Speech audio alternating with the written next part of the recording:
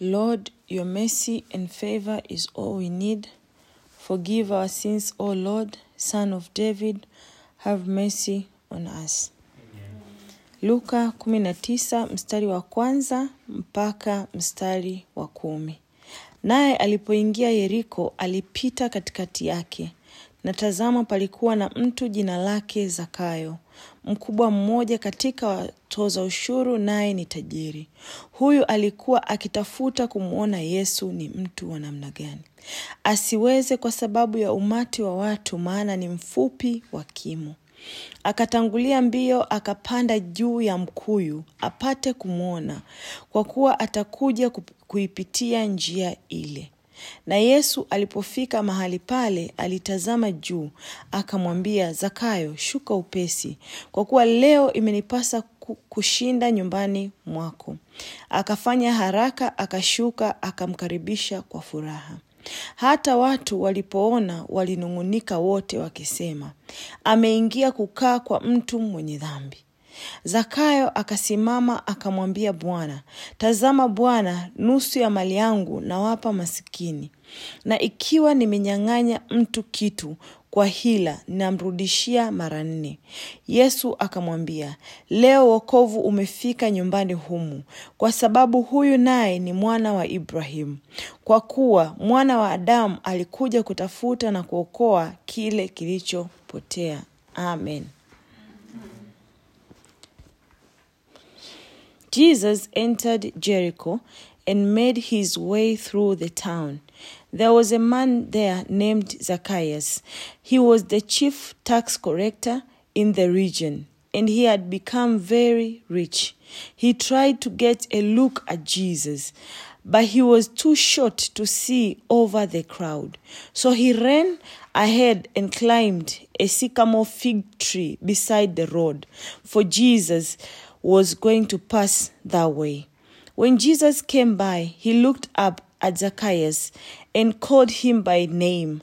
Zacchaeus, he said, quick, come down. I must be a guest in your home today. Zacchaeus quickly climbed down and took Jesus to his house in great excitement and joy. But the people were displeased. He has gone to be the guest of a notorious sinner, they grumbled. Meanwhile, Zacchaeus stood before the Lord and said, I'll give half of my wealth to the poor, Lord, and if I have cheated people on their taxes, I'll give them back 4 times as much. Jesus responded, salvation has come to this home today, for this man has shown himself to be a true son of Abraham.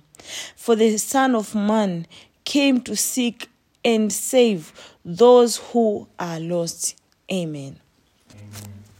This sermon comes with a question. Je, uko tayari kudhalilika kiasi gani kwa ajili ya Yesu? Uko tayari kuingiwa na aibu kiasi gani kwa ajili ya Yesu? Uko tayari kupitia changamoto za aina gani kwa ajili ya Yesu? Do I love Jesus that much mpaka nikaingia kwenye hatari mbalimbali just because I want to meet him? Ninampenda Yesu kiasi cha kwamba ninaweza nikaingia kwenye changamoto na hatari mbalimbali ili tu niweze kuonana naye. How excited are you to meet Jesus? How excited am I to meet Jesus?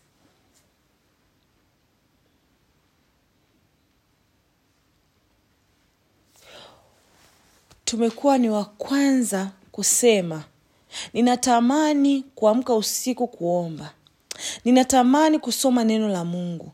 Lakini, neno lakini limekuwa ni mhimili kwa Wakristo tulio wengi. Kila tunachotaka kukifanya ni lazima tuweke neno lakini, a spirit of doubt.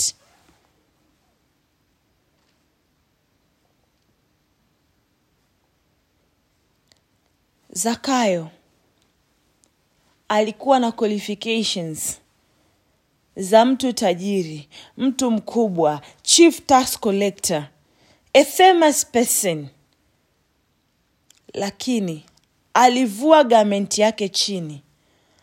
Akasema hapana, enough is enough. Ninatupa taji langu chini. Nitatafuta namna ya kumuona Yesu leo. Unfortunately, alikuwa ni mfupi wa kimo. Na Biblia ikiandika kwamba alikuwa ni mfupi wa kimo, ilikuwa inamaanisha. Kwenye group yetu ya WhatsApp, Roho Mtakatifu amenipa kibali cha kutuma picha ya sycamore fig tree uione. Alafu uangalie Zakayo alivyopanda hiyo fig tree. This man endured pain akiwa anapanda huo mti. Maana kwanza ni mfupi, mti ni mpana na ni mrefu. Aliupandaje mimi na wewe hatujui. Leo hii kuna miti ya aina gani? Mingapi Mungu ametaka mimi na wewe tuipande for us to meet him, for him to see us. Lakini tumedeny. Leo hii Yesu anamata kwenye maisha yangu mimi na wewe kama alivyomata kwa mtoza ushuru na tajiri.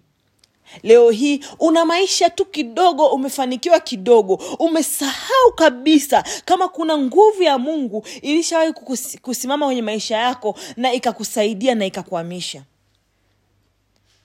Kama kuna kiumbe chepesi kusahau neema ya Mungu juu yake ni mwanadamu. Na ndio maana akasema mawe yatapiga kelele na kumsifu Mungu, lakini si mwanadamu. Nyota bow down in reverence in the presence of God. Leo hii ni lazima niwe na simu ya aina fulani. Ni lazima niwe na maisha ya aina fulani. Ni lazima niwe na gari ya aina fulani. Ni lazima niwe na nyumba ya aina fulani ili nijue Yesu ni Bwana na niweze kumtumikia Yesu. This is very painful. Aliyekuwa mfupi wa kimo, aliyekuwa na kila kitu, alijivika aibu, akaparamia mti na akapanda kwenye mti. Ni mara ngapi Mungu amesema na wewe kwa habari ya watumishi wa Mungu mbalimbali ambao unajua nikienda kuonana nao there is a breakthrough of my life, lakini umeruhusu kiburi kimekukamata.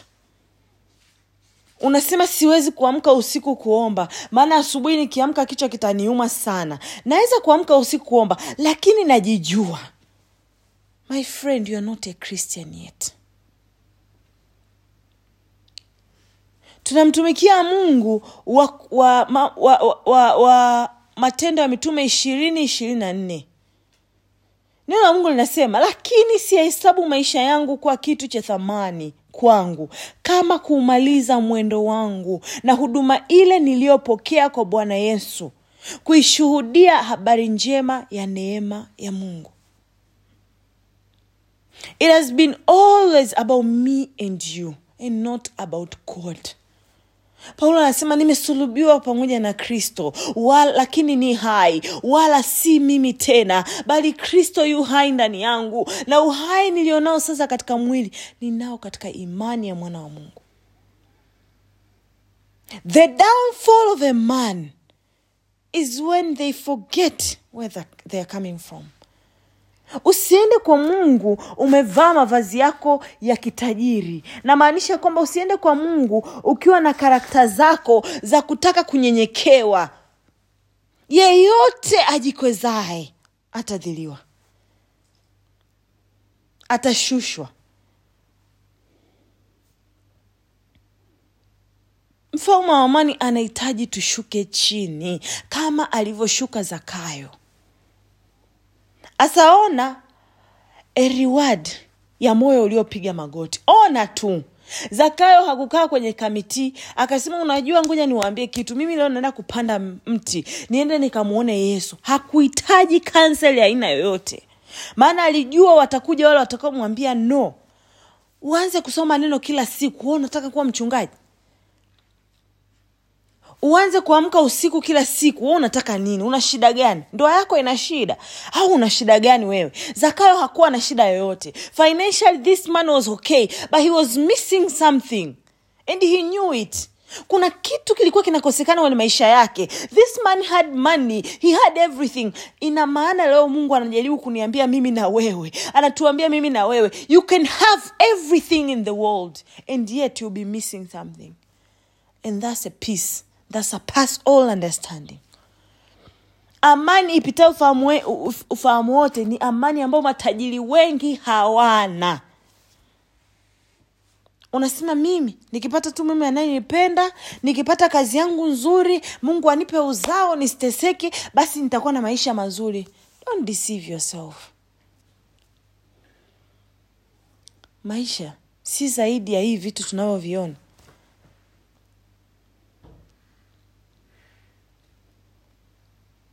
Biblia inasema akatangulia mbio. Anaona huu umati huu siwezi. Hawa watu ni warefu kuliko mimi. Yesu hata niona. Akatangulia mbio, inaonekana alipenya na kupenya. Akaenda kupanda juu ya ule mti. Ina maana ilikuwa ni speedy. Ni mara ngapi unakimbia kwenye mambo ya Mungu? Unajivuta kwenye mambo ya Mungu. Lakini unategemea Mungu akubariki kama alivyombariki Zakayo. Na Wakristo tuna tabia kuchukua prayer point za kusema God of Abraham, God of Ibrahim, God of Isaka, God of Yakobo. Nijibu maombi yangu. Hao watu walipitia nini? Mpaka Mungu akasema yeye ni Mungu wa Isaka, Yakobo na Ibrahim. Kwa nini unataka baraka lakini hutaki process? Kwa nini unataka baraka za Zakayo lakini hutaki process ya Zakayo? Zakayo alijikana. Akakana utajiri, akakana wadhifa wake. Alikuwa ni chief tax collector. Alikuwa mkubwa, mmoja wapo kati ya watoza ushuru, na alikuwa ni tajiri. He stood so low. Inawezekana hata wenzake walisema huyu ameshachanganyikiwa kabisa. Wafanyakazi wake inawezekana walikuwa kwenye ule mkutano. Watu ambao wanasema watu ambao walio chini yake. Wanasema bosi leo amechanganyikiwa, imekuaje? Anao watoza ushuru walikuwepo pale pale. Na ndio maana their first comment was like, no, this man doesn't deserve grace. Asa tujiulize leo mimi na wewe. Yesu alivyosema Zakayo, naomba nitamke kama alivyosema Bwana Yesu. Na Yesu alipofika mahali pale alitazama juu. Alitazama juu. What have you done to invite the attention of God in your life? Umefanya kitu gani kualika kuona na Mungu kwenye maisha yako? Kitu gani umefanya? Ask the woman with the issue of blood. She will tell you, my touch with him was different. Everyone else was touching Jesus. But when I touched him, he said, someone touched me. Alitazama juu. Ina maana there was something up. There was a faith. There was a man who ambaye moyo wake ulikuwa umepiga magoti. There is a man ambaye amejikana mwenyewe. There is a man ambaye utajiri na chochote hakijamfaa kitu. There is a man who is crying for help. Today be you. Today be me. It's not about anything. It's about us saying no to the flesh, saying no to whatever position you have in life. It won't matter. At the end of the day, Biblia inasema ulikuja uchi na utaondoka uchi. Let me remind you. Let me remind myself. So Jesus was looking up to see that kind of faith. Alikuwa anaangalia juu kuona hii humility, unyenyekevu umetokea wapi? He was amazed by Zacchaeus' faith. He was amazed by his humility. Na alitoa sadaka Zakayo. Sadaka ya mwili wake. Sadaka ambayo tunaambiwa na kitabu cha Warumi 12:1. Tutoe miili yetu kuwa kama dhabihu safi, iliyo takatifu, yenye kupendeza. Na uone ujira wa sadaka. Yesu anajibu na Yesu alipofika mahali pale alitazama juu akamwambia Zakayo, shuka upesi. Kama alivyokimbia mbio, Mungu alimjibu kwa spidi hiyo hiyo. Alimwambia shuka upesi. Hakumwambia shuka taratibu, maana he knew alienda kwa spidi. So the more you pray, the speed you have in prayers, ndio utajibiwa hivyo hivyo. hivyo. Usitegemee kujivuta kwako katika kuomba. Utajibiwa sawa na mtu ambaye anaomba kwa spidi. Never. Whatever you think you will get out of your laziness in spiritual life, out of whatever you are trying to do, you won't get it. Whatever you give, that's what you receive. Ndio maana alimwambia shuka upesi, kwa kuwa leo imenipasa kushinda nyumbani mwako. Zakayo alikuwa anasema tu nataka kumuona Yesu, lakini Mungu alisema sitaishia kuonana na wewe, nitakushusha na nitaenda nyumbani kwako nikakae na wewe. So when you get so low for Jesus, mwenye kuipenda nafsi yake ataipoteza. Itamfaidia nini mtu kupata ulimwengu wote akipata hasara ya nafsi yake? So today when you say ninajikana mwenyewe kuanzia leo, Jesus, I'm ready to meet you, that you can come to my home, that you can visit my case. Unapitia changamoto mpaka leo kwa sababu umeinua mabega yako juu, bado unajiona wewe ni muombaji. Unafikiri ni maombi yako ndio yanayomvuta Kristo kuja kwenye maisha yako. La hasha. Anaangalia moyo ulionyenyekea, anaangalia moyo ambao umepiga magoti. Umebarikiwa kidogo lakini mabega yako yamepanda juu, hutaona baraka nyingine. Unajiuliza kwa nini sioni baraka nyingine? Because umekaa na ukajisahau kabisa ni wapi Bwana Yesu alikokutoa. Anasema imenipasa kushinda nyumbani mwako. Imenipasa, ina maana this was ordained. Before I came here, I saw you, Zacchaeus. How did I know your name? I know their names. My sheep knows my voice and I know them. So Jesus alijua jina la Zakayo. Leo hii analijua jina lako, analijua jina langu. Kabla hajaenda pale, anasema imenipasa. Ina maana this was ordained already. This was planned. Unaingia kwenye maombi, unaomba sana. Unasema Bwana kosa husikiki.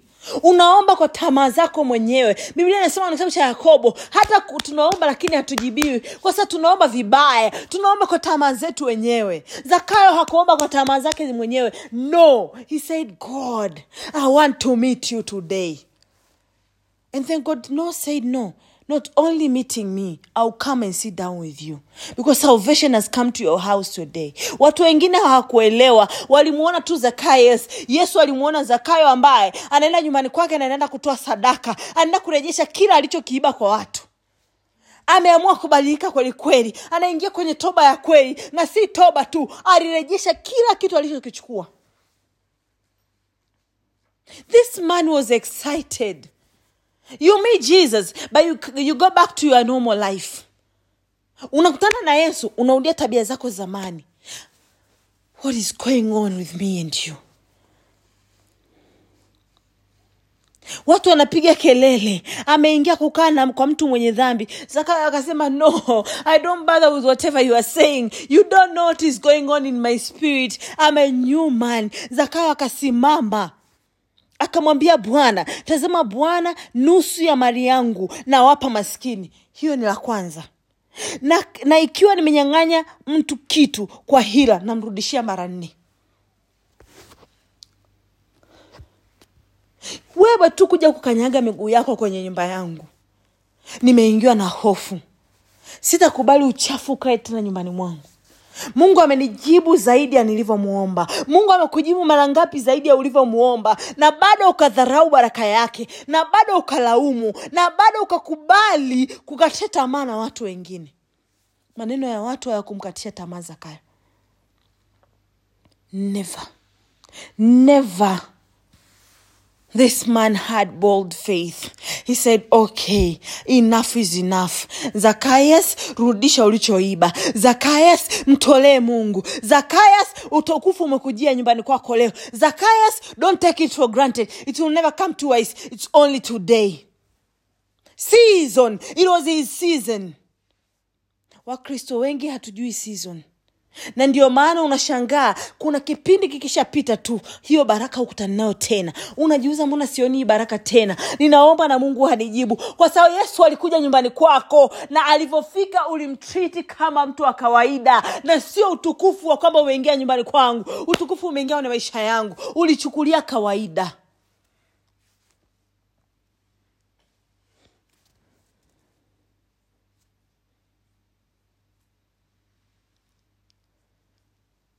Kwa mwana wa Adamu alikuja kutafuta kilichopotea. Alikuja kutafuta na kuokoa. Kwa ina maana si Zakayo aliyemtafuta Yesu, ni Yesu ndo alimtafuta Zakayo. So he went there purposely for Zacchaeus. Ndio maana akasema imenipasa leo kuja kushinda kwako. Kwa akifunga hapa chini Luke anavyoandika, kwa kuwa mwana wa Adamu alikuja kutafuta na kuokoa kile kilichopotea. Zacchaeus hakumtafuta Yesu. Yesu alimtafuta Zacchaeus. So when you say, God, I bow before your presence, I take off all the honor of this earth. Ninatoa utajiri, ninajivua nyadhifa zangu, ninajivua chote nilichokuwa nacho. Here I am, Lord. Ninakutafuta wewe. Show yourself to me. He comes, he seek you, he find you, and he takes care of your case. Yesu alienda kumtafuta Zakayo, na si Zakayo kumtafuta Yesu. La hasha. It was ordained. So this day was the day the Lord has made. Zakayo I rejoice and he was glad in it. Vuka leo.